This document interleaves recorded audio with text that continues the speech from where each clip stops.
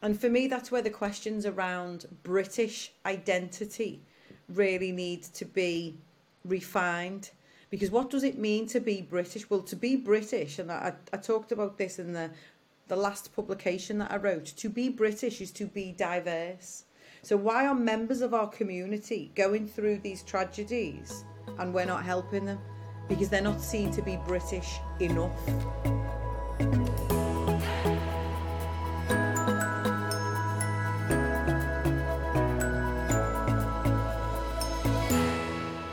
Hello, hello. How you doing today, Rachel? I'm not too bad, thanks. Happy to be here. How are you doing, Tev? I'm good. I'm good. Happy to have you. I'm happy to have like a proper Liverpudlian on the podcast now. I think you're the first one. They don't come much more Liverpudlian than me, so we're good. That's great. I'm a massive, massive Liverpool fan. Big fan of football. Big fan of Liverpool. So happy. That was a good start. That was a good start. The main thing people usually ask me is, "Are you a red or a blue?" I was about to ask you that exact same question. So I'm guessing you're Yeah, red. I'm definitely a red. Perfect. We're going to get on well. Okay. So thank you for coming on. And just to start off with, for people who may not know who you are, do you mind giving us like a very brief introduction? Yeah, of course. So my name's Rachel C. Boyle, and I'm the Dean of the Carnegie School of Education at Leeds Beckett University. That's it. Perfect. Now, to begin with, I always like to take it back and just to start off with childhood experiences and that kind of thing, and then we'll work through your life. With yourself, could you, to start off with, could you paint a picture as to what your upbringing was like growing up in Liverpool, particularly as a mixed race child growing up in Liverpool? I had a really interesting experience as a kid because it's not typical. It's also not what a lot of people expect a mixed race upbringing to be. So, my dad's family are a mix of white, Bayesian, and West African, and my mum's family are white British. So my mum and dad met and got married in 1970, and they'd been married for 10 years before they had me, and I'm the oldest. And I grew up in a really stable household with two parents who were absolutely devoted to each other and indeed to me and later my younger brother. I've got a younger brother who's 4 years younger than me. We went to a very leafy middle class primary school. And then when we went on to secondary school, things were a bit different because the school was just, put it this way, we learned a lot about life at our secondary school. But in terms of growing up in this lovely leafy area and going to a gorgeous primary school, it all looked lovely, but we were part of a very, very small minority of kids who were not white. So we stood out like a sore thumb. So although on paper it looks lovely that I grew up in this nice area, actually being completely different within that space was really quite challenging. Secondary school was an incredibly challenging time in my life because of the racial abuse that I experienced every day. A very racist school with kids from backgrounds that didn't respect or want to know what diversity was. So people like us were just, inferior, if you like. In school, teachers were not concerned with issues of racism, or anything to do with that. So the name calling or the trouble that we would have would largely be ignored. Anytime we tried to report to teachers that we'd had anything negative said to us, we were treated like we were creating a fuss. And it was largely swept under the carpet. So for me, growing up and being mixed race at home was a really strong place to come from. And then my schooling experience was incredibly tough because the stability of home was not reflected in my experiences at school. We also were very lucky when we were kids to go to Barbados and to see where our great-grandfather came from many times. So I knew exactly where I came from. I knew exactly who I was. And then that didn't really marry up with how people saw me in the outside world, because to be this light, but also to be very confident and comfortable with my mixed race identity, I think was quite unusual then. We also spent a lot of time in New York as kids because my great-grandfather came from Barbados, met my great-grandmother in Liverpool, and they had 2 children, one of which was my granddad. And then they emigrated to New York and had 3 more children there. So all of my close family live in New York City and still do to this day. So for us to go to a family gathering was for us to get on a plane and go to New York. So my black identity was hugely influenced by my American experiences and going home to the Caribbean. So Barbados and New York have both been integral in terms of me forming my sense of self. And I get back to Barbados as often as I can. I've been there twice in the last 6 months. And for me, that's really important because it just brings me back in alignment. So I guess growing up was a very mixed bag. Really positive in terms of my family, but not necessarily positive in terms of my experiences in the outside world. I think I really came into my own when I got to university, really found out who I was, found my space to belong in terms of education. So that was when it really began for me. That's really interesting. And as a, being mixed race, I guess you can correct me if I'm wrong, but I suppose it's sort of like it's very difficult, especially growing up back then, because it's like you don't fit in with you're going to leafy suburb school and then you're one of the only non-white people going there. You're not fitting in there and you're getting racially abused. But at the same time, I guess you developed that sense of identity from your family and traveling back and forth and all of that back then. But it's interesting, that kind of duality. Indeed, and the duality's always been, I write about it a lot nowadays, but when I would associate with the black side of my family, they weren't in Liverpool, they were in New York. So there was a disconnect in terms of distance, and we used to write to each other. My cousins in the States, we would write letters to each other. I sound really old now, I'm showing my age. Whereas now, we'd just jump on and do something like this, or we'd FaceTime, or, we're all, distance is not an issue these days, like it was when we were growing up. So my blackness was very American, very Americanized, if you like, because of that side of the family. So I'd go to America and be beautifully accepted and have these fabulous experiences. And then I'd come back to Liverpool and it would just be like, oh, this doesn't quite fit in with what I'm seeing. Yeah. What's your happiest childhood memory and what makes it so special? Oh, wow. There's loads. I think we went to Barbados when I was 5 and we flew to New York first and met up with all of the family. And then from New York, we all flew to Barbados together. So we arrived en masse. And I remember being in the taxi from the airport and everybody pointing out sugarcane to me. And they made the taxi driver pull over. And he got out and cut me some sugarcane and gave it to me. And everybody taught me how to eat sugarcane. So that was really prominent as a memory. And I think, again, on that same trip, my great uncle from New York, my uncle Arnie, had me in the sea collecting coral and explaining to me what coral was. And obviously there's that Caribbean legend that the red spots on coral is pirate's blood. And for me as a 5-year-old, that was the most fascinating thing in the world. And I just remember being on the island with all my family and just A, really enjoying it, but B, feeling really, really safe. So yeah, I'd probably say that. That's really cool. I did not know about that Caribbean legend, so Uncle Arnie taught me something there as well. That's really cool. You'd love that.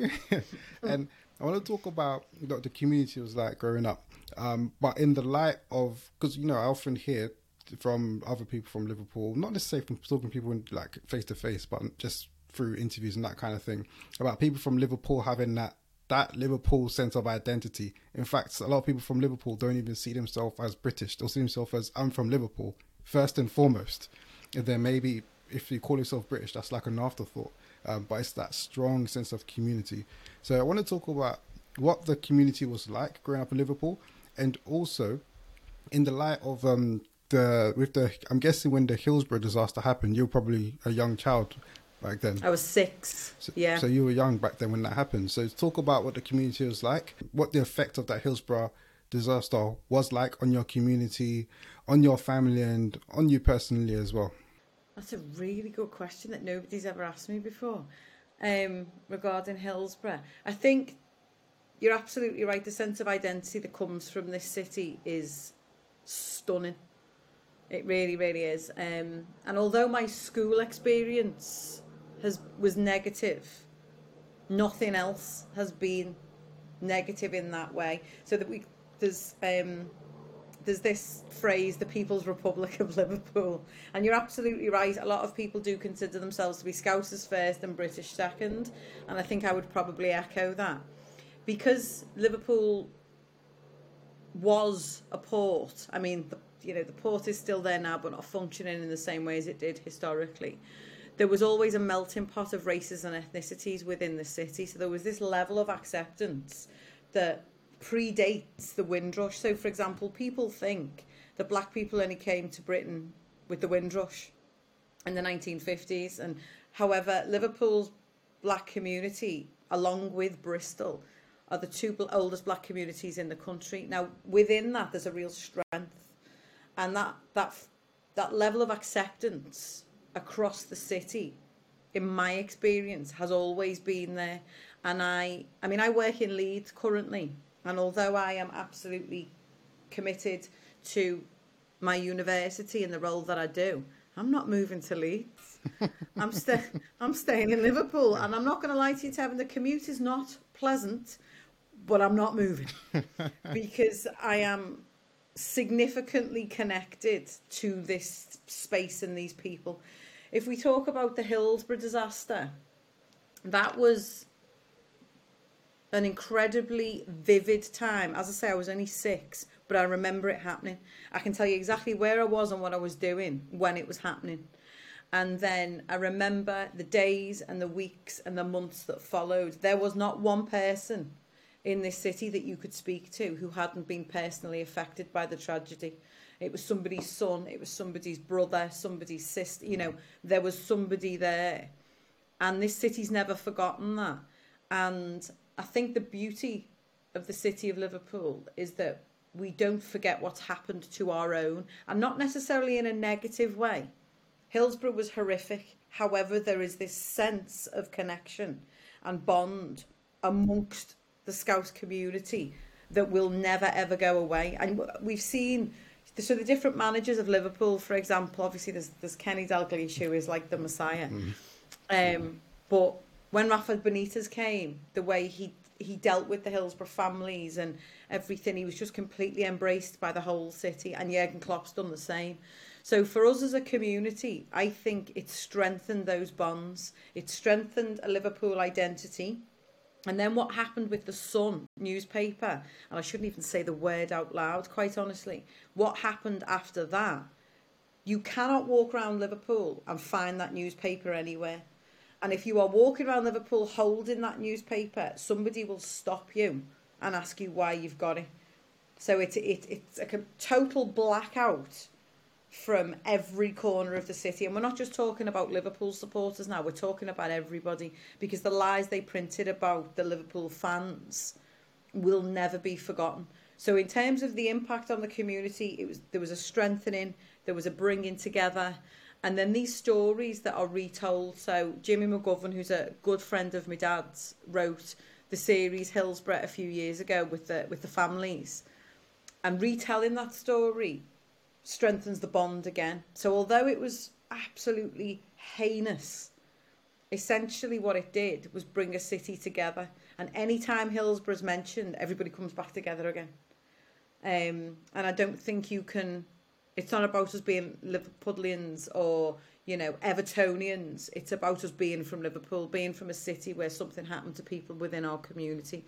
So I think you'd struggle to find a better sense of community outside of the city, which is why I can't move to Leeds yet. Yeah, no, for sure. And, for me, because I wasn't necessarily born when it happened, but I read about the history and everything like that. With all of the people that passed away, and then somebody passed away, was it last year? I think it was. With injuries sustained from the disaster back in '89.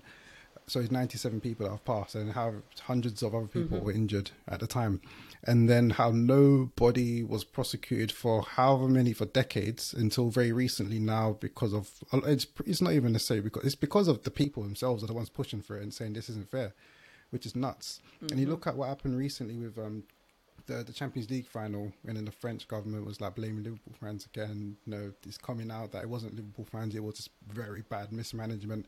And then you can even parallel that to all these other kind of disasters that have happened in the UK. A recent one I can point to is the Grenfell disaster, where people, I can't remember the exact number, but however many people have lost their lives in that. And again, it's the governments or the authorities in question are not really doing enough, and it's the people on the ground that are out here really pushing for justice, that are helping families and friends or whatnot. Like, I went there a couple of days after the disaster happened, Grenfell, and it was crazy. The way I explain it, it was like literally like it's like anarchy in a sense, because there's no official figure whatsoever. There's no police, there's no firemen, firewomen, whatever.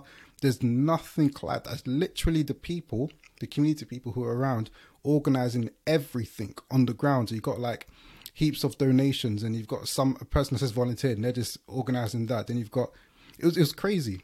But we have to ask why. So the victims of Hillsborough were demonised by the media. We then found out that wasn't true. The victims of Grenfell, in some circumstances, have absolutely been demonised in terms of immigration status and all of these other questions. So we're looking at working class people. We're also looking at people who are not white British. So therefore, that narrative does not fit in with, okay, these are people we need to help.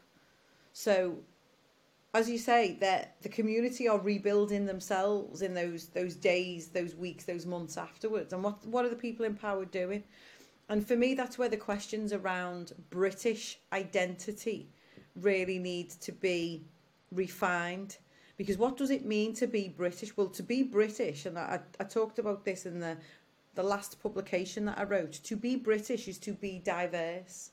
So why are members of our community going through these tragedies and we're not helping them? Because they're not seen to be British enough.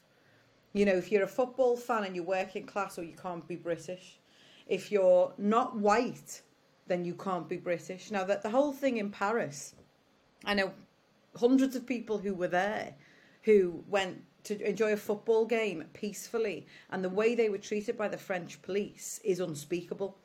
And one of my really good friends who spent a hell of a lot of money getting there said that she would never ever return to Paris ever again after that experience. And we've got to ask the questions as to why. As you said earlier, what are people seeing that they are assimilating with who we are? And for me, that's where the real question sits. It's really interesting as well on Britishness and identity, because being British, like you're saying, isn't necessarily being white. It's a nationality. I'm British. I was born here, and it's what I know, right? So that makes me British, doesn't it? And even the language that's used can be very, what's the word? Not good. Problematic. Very problematic. That's the word. Because the word, like, for example, immigrant, has become a tainted sort of term. We know what it means, but it's become tainted. But then we look at other white immigrants, and then we call them expats. And it's just a different kind of energy that comes with it. And I don't know if you remember, in one of these, maybe Metro, I can't remember, one of these newspapers, a few years back, and I was talking about the migrants crossing the channel, and it was referring to them as cockroaches. And I was like, whoa, it's nuts. The language in of itself can breed all sorts of identity issues, can breed all sorts of racist ideologies or whatnot, and definitely needs to be changed. Language is the root of all of this. How we use it, and language can be weaponized. So they can use a term to describe us. If they use it over and over again, it can become something else. So I remember when, for example, this is not a British situation, but it's an exact example. President Trump talked about coronavirus and the fact that he believed that it came from China. and he kept saying China over and over. In one interview where he was, stood at the lectern, he's being interviewed by the press, he kept saying China, China, coronavirus, China. And then if you looked at the newspapers in the following days, there was all of this stuff about China. And that language and how it's used then forms the foundation of the conversations that happen. So government rhetoric at the moment around decolonising the curriculum and the government's objections to us approaching equality through education is demonising the word decolonisation. So decolonisation is actually looking at the curriculum and identifying equal contributions from communities that led us to this day. So making sure the curriculum is balanced in terms of those historical narratives. Well, the way that the word is being used at the moment is like it's a bad thing, like it's something that's extreme, when actually it's for the good of the community. It's for us to all see ourselves reflected. But the use of the language has those negative connotations, and that is really dangerous. For sure. On this identity piece, so at the moment you're a racism and ethnicity researcher, and you've spoken about your journey in terms of your identity, where you're growing up and you're traveling back to New York and Barbados quite a lot, but at school you're receiving all sorts of racial abuse, especially in secondary school, sorry. And it's only in university where you started to really come into yourself. Can you talk a bit about your own journey with regards to finding that sense of identity and how that informs the work and the research that you do now? My identity honestly underpins everything that I do. I grew up really understanding the fact that I was mixed race. We talked about it often. We were taught at home that it was a really positive thing because we had the strength of both. And that was repeated to us growing up. And as I said earlier, that message from the outside world was in school, for example, was not necessarily the same. However, when I got to university, so I went to university in 1999. Now, if you think about the timeline of this in terms of what's going on in wider society, so Stephen Lawrence was murdered in 1993.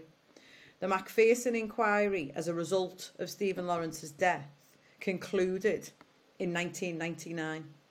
So I got to university at the point at which the Macpherson inquiry had called the police institutionally racist. Out there, straight up, the police are institutionally racist. This is the evidence, this is what happens, and this is the conclusion. So there was no arguing about that. The recommendations from the Macpherson inquiry then bled into all public institutions, so education significantly. And I went to university then to train to be a teacher. The Labour government had been in power for 2 years at this point, and it was like this for us as 18, 19-year-olds. It was like this new dawn. It was, okay, so now we can talk about it openly. This Macpherson inquiry has been absolutely groundbreaking.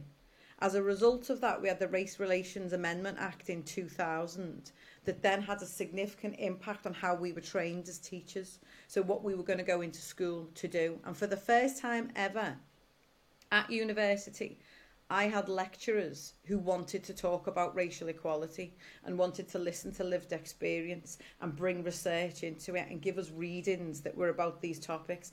The only place I'd ever discussed this was at home. So for me to be in an academic space where this is, okay, I know what I'm talking about here, it was like being set free. To then qualify to be a teacher in an era where we were tackling racial inequality through the curriculum was just phenomenal. And I felt like for the first time ever at university, I was seen. And it was really, really powerful. So I wrote one of the last pieces of work I did before I left university. I wrote about the underachievement of black boys. And I looked at achievement data and the reasons why. And there wasn't much knocking about then around this topic. And that's grown, obviously, over the years. We've got significant academics in Britain at the moment doing some epic work in this area. But at that time, there were only a handful. And I received really good feedback for it. And I thought, right, okay, this is something I care about. This is something I am completely aligned with, and I want to do something with it. So when I became a teacher, I taught in Huyton in Liverpool, which is the area where Anthony Walker was murdered. And again, a racially motivated murder. And that experience for me, again, everything I did with those kids in my class was underpinned by who Rachel C. Boyle was. This mixed race nature, this diverse nature of my background, I brought it into the classroom. So any kid that was taught by me in Huyton will tell you who Rosa Parks was and can talk about Martin Luther King, because I placed it on the agenda, and I was in a really privileged position to be able to do that work with those kids, those families, and that beautiful community that exists in that area. That's really part of my heart is still in Huyton in Liverpool, and I threaten at least once a week I'm going back to school, because it was a transformative experience. Then moving on to work in higher education and to start to do specific academic research in an ongoing way in this area has been absolutely phenomenal for me. Talking to groups of students who want to know what it means to be an anti-racist teacher. What does that mean? So we teach a lot of students who come from white backgrounds, who've never experienced racism, don't, have no lived experience whatsoever, but want to make a difference in their classrooms. And our research underpins what they then do. So for me, if you cut me in half, my identity sits right down the centre of me. So first and foremost, I'm Rachel C. Boyle, a mixed race woman. Then I'm Rachel C. Boyle, a mixed race woman who's a Dean of Education. So for me, it's at the very, very top of my list of how I show up to the world. And I think it's really important as people that we have that alignment and that connection to something that we're passionate about, and that our work reflects that, because then you've no idea of the legacy that you're leaving if you approach something with such passion. So I am hugely proud of my heritage, and as I say, it absolutely forms the foundation of everything that I do. It's really interesting when you talk about that, especially after 1999 and the Macpherson report came out, and then you said that now from there onwards, people talking about race and education, that kind of thing. Because I feel like now, maybe it's just my experience, but I still feel like it's kind of a taboo topic to discuss. Maybe in school, I don't think we really spoke about it like that. No, we didn't. We never did really, actually. Even in the workplace, sometimes, to be fair, now after the Black Lives Matter movement, you see now it's becoming a bit more of a, and Black Lives Matter has been around for a long time, but specifically after the George Floyd murder, it's become a bit more of a talking point, but it's still a bit of a awkward taboo subject for people to bring up. The timeline of anti-racism is fascinating. You're absolutely right. So the reason I talk about that period of time of being at university, if I think about it now, I feel like I've made it up. I feel like it never really happened, because I qualified in 2003 and I taught in schools until 2010. Now in 2010 we had a coalition government, and if we look at what happened with political policy at that point, there was a neutralising of any race-related language in public policy. And one of the examples of this is that the Equality Act in 2010 got rid of the Race Relations Act that came before it. So the Equality Act scooped up all of the protected characteristics such as disability, race, etc., and put them under one umbrella act. So therefore you're diluting it. You're saying that race isn't a problem. You're saying that race is the same as gender and disability. And it isn't. These are all very, very separate issues. But the coalition government put it all together. Then if we fast forward to 2012, another example of this is that when you qualify to be a teacher, you have to demonstrate that you've achieved what's called the teacher's standards. And in 2012, a new version of the teacher standards was produced where all reference to race was removed.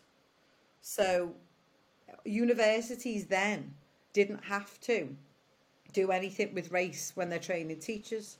Within the Ofsted framework, so the people that come out and inspect universities and schools, again, the language was removed. So this subliminal messaging is, okay, it was really important when the Macpherson inquiry concluded, the recommendations were made, we all jumped on them. But gradually, chip away, we're whitewashing it, we're getting rid of it. So then, if you think about what then happened with George Floyd, wham, bam, it's right back on the world's agenda and everybody's talking about it again. So it sort of peaks and troughs, and I'm getting old enough now to be able to understand what my dad and the older members of my family talk about. So all the family in the States, for example, my family in New York were all involved in the civil rights movement. They went on the Million Man March to Washington. And the oldest member of our family, my Auntie Gladys, is in her 90s now. And when George Floyd happened, she wept and said, we went through this in the 60s. This is what we marched for. Why is this happening again? And it's almost like public consciousness is raised, quashed, raised, quashed. Now, in critical race theory, which we're not allowed to talk about in Britain if you listen to the government rhetoric, critical race theory describes the fact that any racial advancement is always clawed back. And that's essentially what you can see if you think about the timeline we've just discussed there. So where we are currently, George Floyd has happened. Black Lives Matter placed it back on the agenda. But what's happening with the government currently is that they're trying to remove everything again. So universities are being monitored in terms of what they do with critical race theory. They're being monitored in terms of what they do with racial equality. We had a communication from the university's minister in the last few weeks that was utterly astounding around what we should do with racial equality. So we're in this phase again, the pushing it back down phase, and I'm hoping that it won't be a tragedy that puts it right back on the agenda. But I think as we get older, Tevin, and as I say, I'm really feeling my age, and I'm feeling what the older members of the family talk about, is that it goes like this. And I think our job is to just keep fighting every single day, even in those little things that we do. And then it's clear with the clawing back of the, whitewashing curriculum and that kind of thing in language, it's clear that it has a negative effect, because we look at last year, I've forgotten the exact numbers, but from 2020 to 2021, the amount of hate crimes against any kind of ethnic group in the UK went up quite a lot. It wasn't even anywhere close. It was quite a significant amount. It went up last year. And it's like, wow, like what's happening here? It's not that long after the George Floyd murder as well. Then all of a sudden you've got all sorts of racist people committing hate crimes all over the UK, which is nuts. And then it coincides with what you're talking about in the schools and, being policed on what you can and what you can't say. You're not really allowed to talk about these kind of issues in a way that you would like to talk about them. What do you feel that we can do as a society or as educational institutions to first of all, where do you think that stems from? Like those people committing those kind of hate crimes, and what can we do to help slow and eventually stop that? Again, really good question. I think, and again, I've written about this, we're in the perfect storm for racism still right now. We've got a right-leaning government in terms of those extreme views of members of the government. We've had Brexit, which gave the racists a voice in a way that I don't think we've seen before. So the racists were allowed to talk publicly about immigration and sending people home. We've then got Priti Patel at all opportunities deporting people and talking about why the immigration laws need to be strengthened. And then we've got the rise of social media where anybody can say anything and get away with it. So I speak from personal experience in terms of the right wing coming after me on social media. Anytime I do anything on TV, I get some kind of horrific message from somebody telling me to go back to where I came from. And I come from Allerton in Liverpool, and it's lovely. So yeah, I'll go back. I'm all right with it. Thanks. But those three things, the government, Brexit, and social media, create a perfect storm where people think they can say what they like. And then you can see these patterns on social media where people are whipping each other up into a frenzy. We saw it after the penalty situation, with the England squad last year. That was just unbelievable. But what I was really reassured about after that was the response of certain elements of the media in terms of fighting back. So, for example, where I live in Liverpool, we get Granada Report, which is the ITV news in our region. They responded to this, to the abuse of those three players, by reporting on all of the people fighting back to counteract that horrific language that was used against those young men.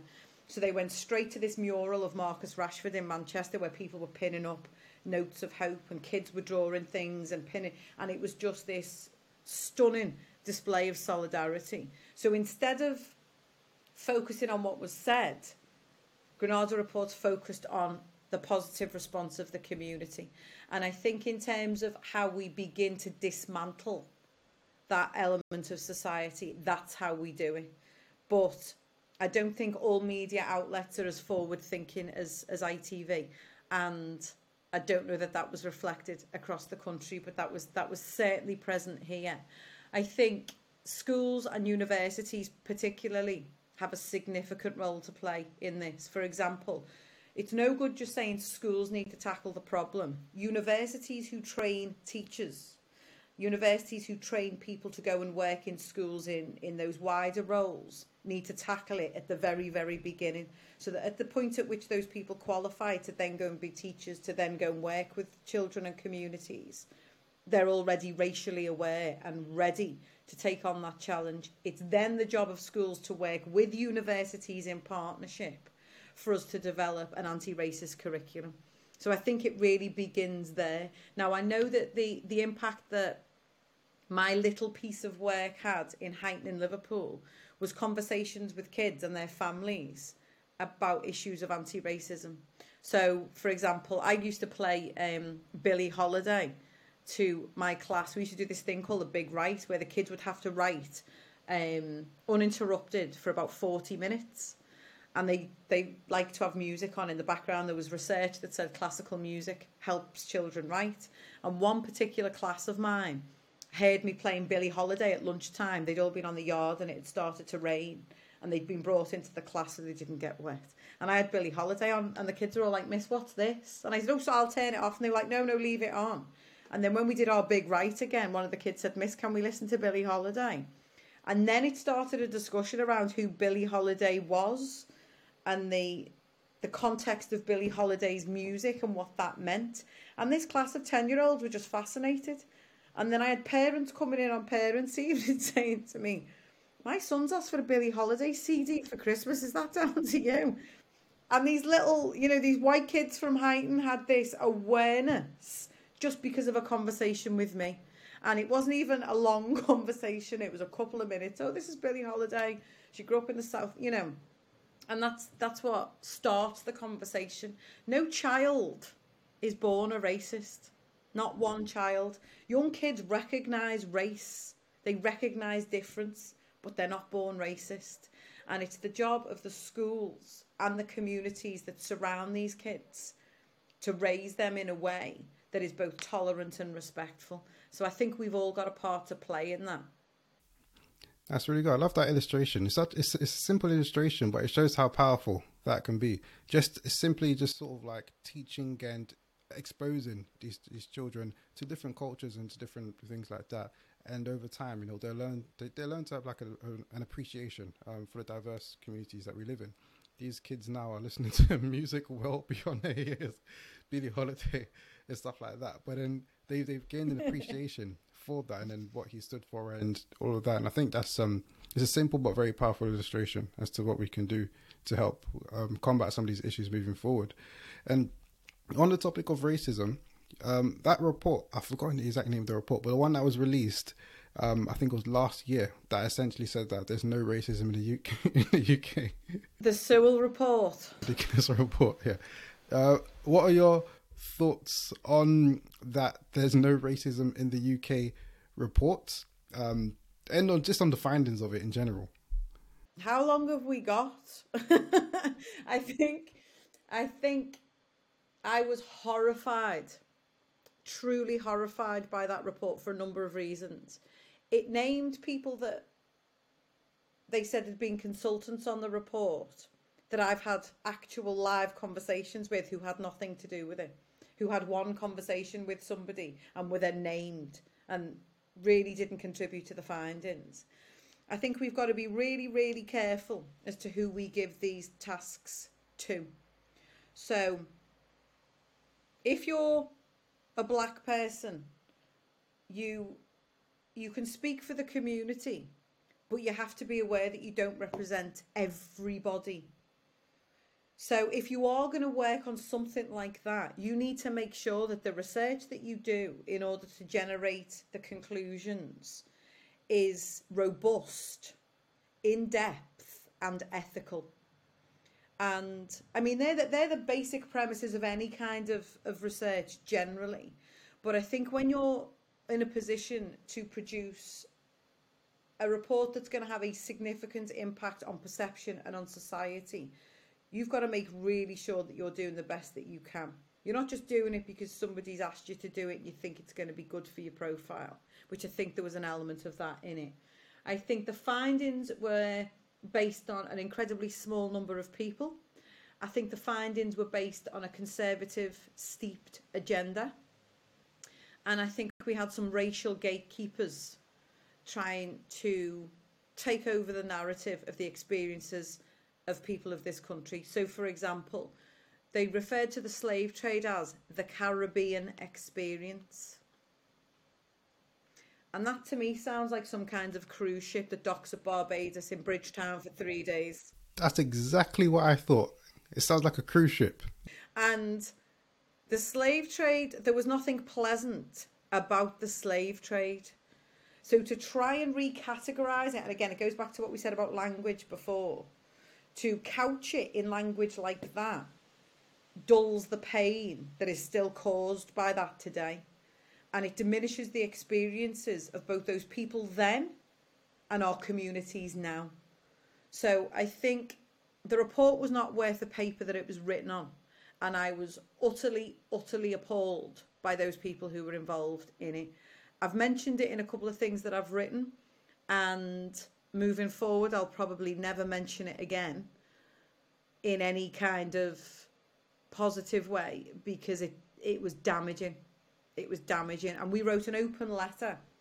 A group of academics wrote an open letter in response to it. So really, leading academics in the field of race, racism and ethnicity, some of whom will hopefully appear on this podcast. We wrote just refuting the claims, refuting the findings and providing counter narratives as to why they were wrong. So yeah, appalling, Tevin. I cannot express in language strong enough to describe how I feel about it. Yeah, I think it's absolutely amazing. Well, not amazing in the good sense, just crazy. The fact that they've spoken to some people and not in any kind of a significant manner and included them as consultants. That's crazy. That's so nuts, I think. And I hear what you're saying about the racial gatekeepers as well, because there were some black people that were involved in the making of that report.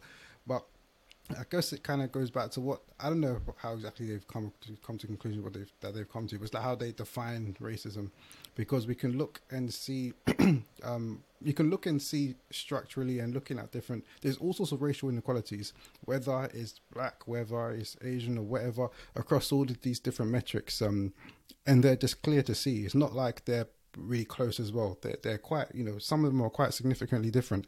Then it's like, okay, so we've got to dig into that and ask, why is that happening? Not just turn away and say, no, there's no problem whatsoever. There's clearly a problem. It's just now understanding why and then understanding what we can do to make things better. And to diminish some experiences, like you're saying, the Caribbean experience, that's very, very, it's very disrespectful. Very, very disrespectful, because you can't, especially something as horrific as that, and to diminish it, to sort of like palm it away and be like, okay, that happened, cool, whatever, we're going to call it that, reword it and then make it sound really nice, and then let's move on. I think it's crazy. I think the best way to move on, if you want to move forward as a society, is to really acknowledge there's a problem, acknowledge what's happened, hold your hands up, keep it real, because people love it and people are real, and be like, I know, okay, but let's move forward. Don't kind of diminish it and be like, oh, well, yeah, that happened, or oh no, there's no issue, let's just move forward. No one likes a fake person. But you know what? I think, I mean, as we wrap up this interview today, I think that the thing that we need to remember is to acknowledge something takes bravery. And there needs to be a level of bravery employed in the fight for racial equality from everybody. It's not to say that people are responsible for it. It's to say that, no, we know this has happened as you say, this has absolutely happened. I acknowledge it.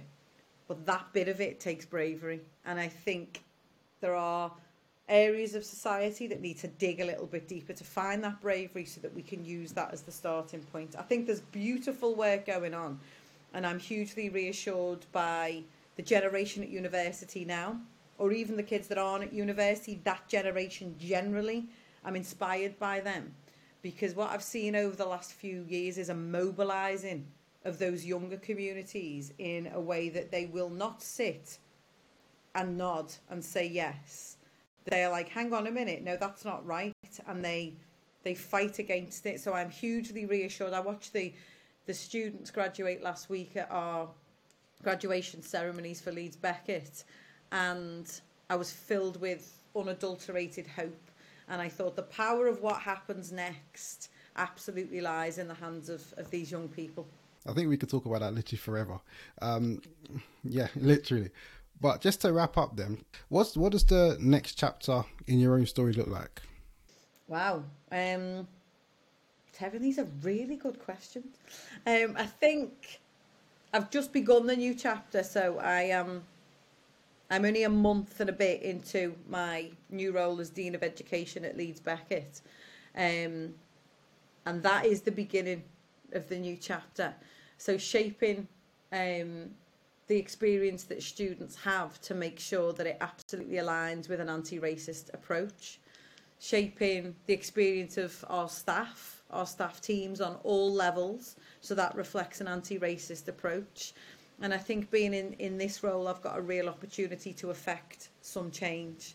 I think doing things like this and speaking publicly about ideas is great, but I think we need to all walk the walk in our everyday lives. I think there's a lot of people out there who've created really powerful profiles for themselves by talking about anti-racism. But if we drill down into, okay, so what did you do about that situation on that day with that person, then the story's quite different. So Maya Angelou talks about building your courage muscle a little bit on those little tasks every single day. And I think that's essentially what my next chapter is all about. Developing the courage muscle, building it up over the little things each day. So I think that's where we're going to go.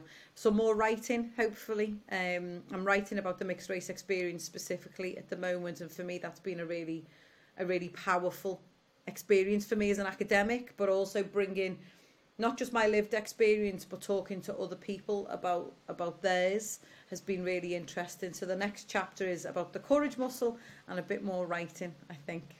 That's it. Perfect. Thank you so much. Really, really enjoyed you coming on here, Rachel. So good. Really enjoyed being here. Thank you so much for the invitation. It's all good. Anytime. Very quickly, if anybody wants to keep up to date with you and your work, how can they do that? So I'm quite active on Twitter, Rachel C. Boyle 1.